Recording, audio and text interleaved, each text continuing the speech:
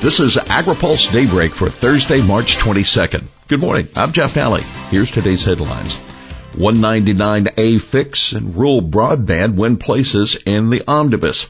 Senate Ag leaders pledge a bipartisan bill. And can conservative bill pass the House? The omnibus includes reporting 199A fixes, but WOTUS was left out.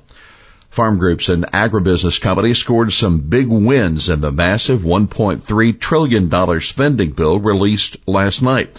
The House and Senate are trying to pass the bill before a stopgap spending bill expires on Friday night. The bill includes an industry-sought revision of the Section 199A tax benefit for farmer co-ops. Also in the bill is the Farm Act, which would exempt confined animal feeding operations from having to report ammonia and hydrogen sulfide emissions. Another key feature of the 2,232-page bill is a $600 million pilot project providing grants and loans to expand high-speed internet service in rural areas. Federal grants have been a key priority for rural electric co-ops and companies that want to expand rural broadband.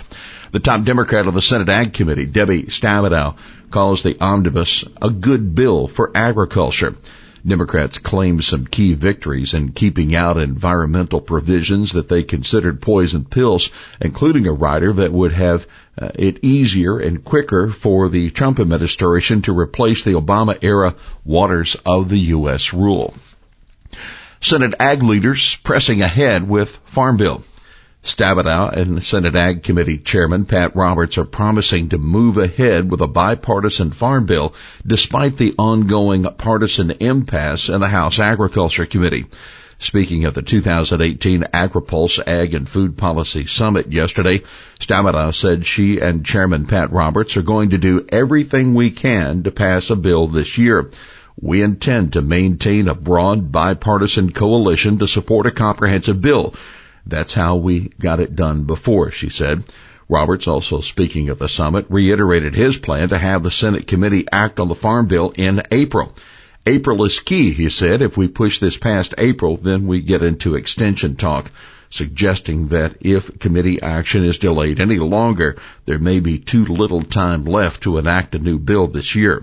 Roberts also said that he and Stabenow hope to pass the Senate bill with at least 70 votes, giving them a stronger hand going into negotiations with the House. Too soon to tell how GOP conservatives will handle the Farm Bill. The chairman of the House Freedom Caucus likes the way the food stamp provisions of the House Farm Bill are shaping up, but he says it's too soon to say whether GOP conservatives would give the measure the backing it needs to pass the House without Democratic support.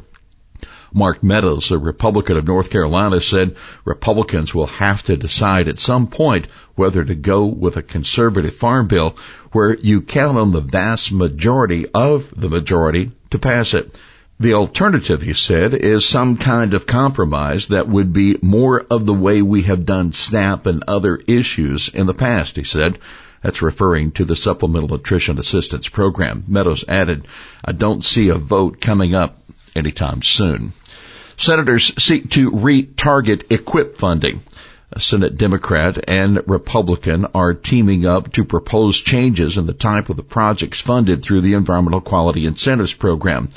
The bill being introduced by Cory Booker, a Democrat of New Jersey, and Mike Lee, a Republican of Utah, would prioritize EQIP cost share payments for projects such as the riparian forest buffers, cover crops, and for planting trees and shrubs.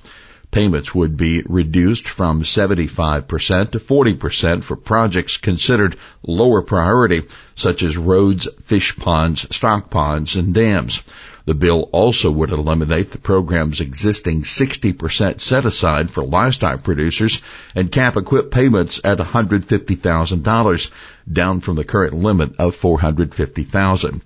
Now keep in mind, neither Booker nor Lee is on the Agriculture Committee. Their best chance of getting any changes in the Farm Bill will be through a floor amendment. South Korea to get tariff exemption. The Trump administration has agreed to give an exemption from the new steel and aluminum tariffs to South Korea, like it did with Canada and Mexico, because the U.S. is currently renegotiating a trade deal with the country. That, according to U.S. Trade Representative Robert Lighthizer yesterday during a House Ways and Means Committee hearing. The news will come as a relief to the U.S. ag sector because of concerns that South Korea might seek to change parts of the trade deal with the U.S.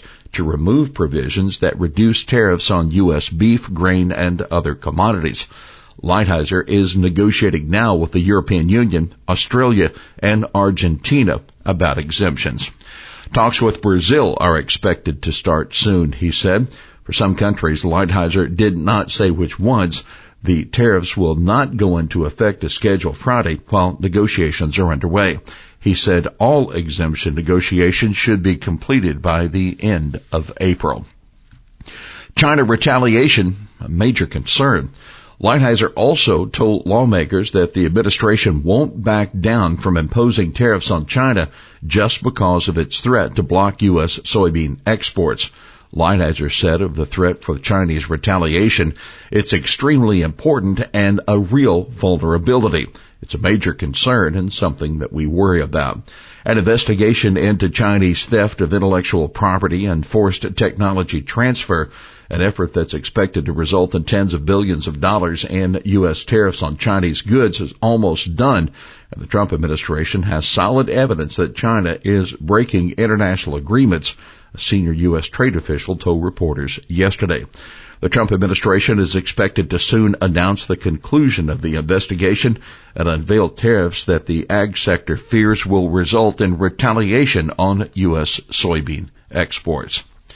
White House advisor, Kudlow will be good for ag.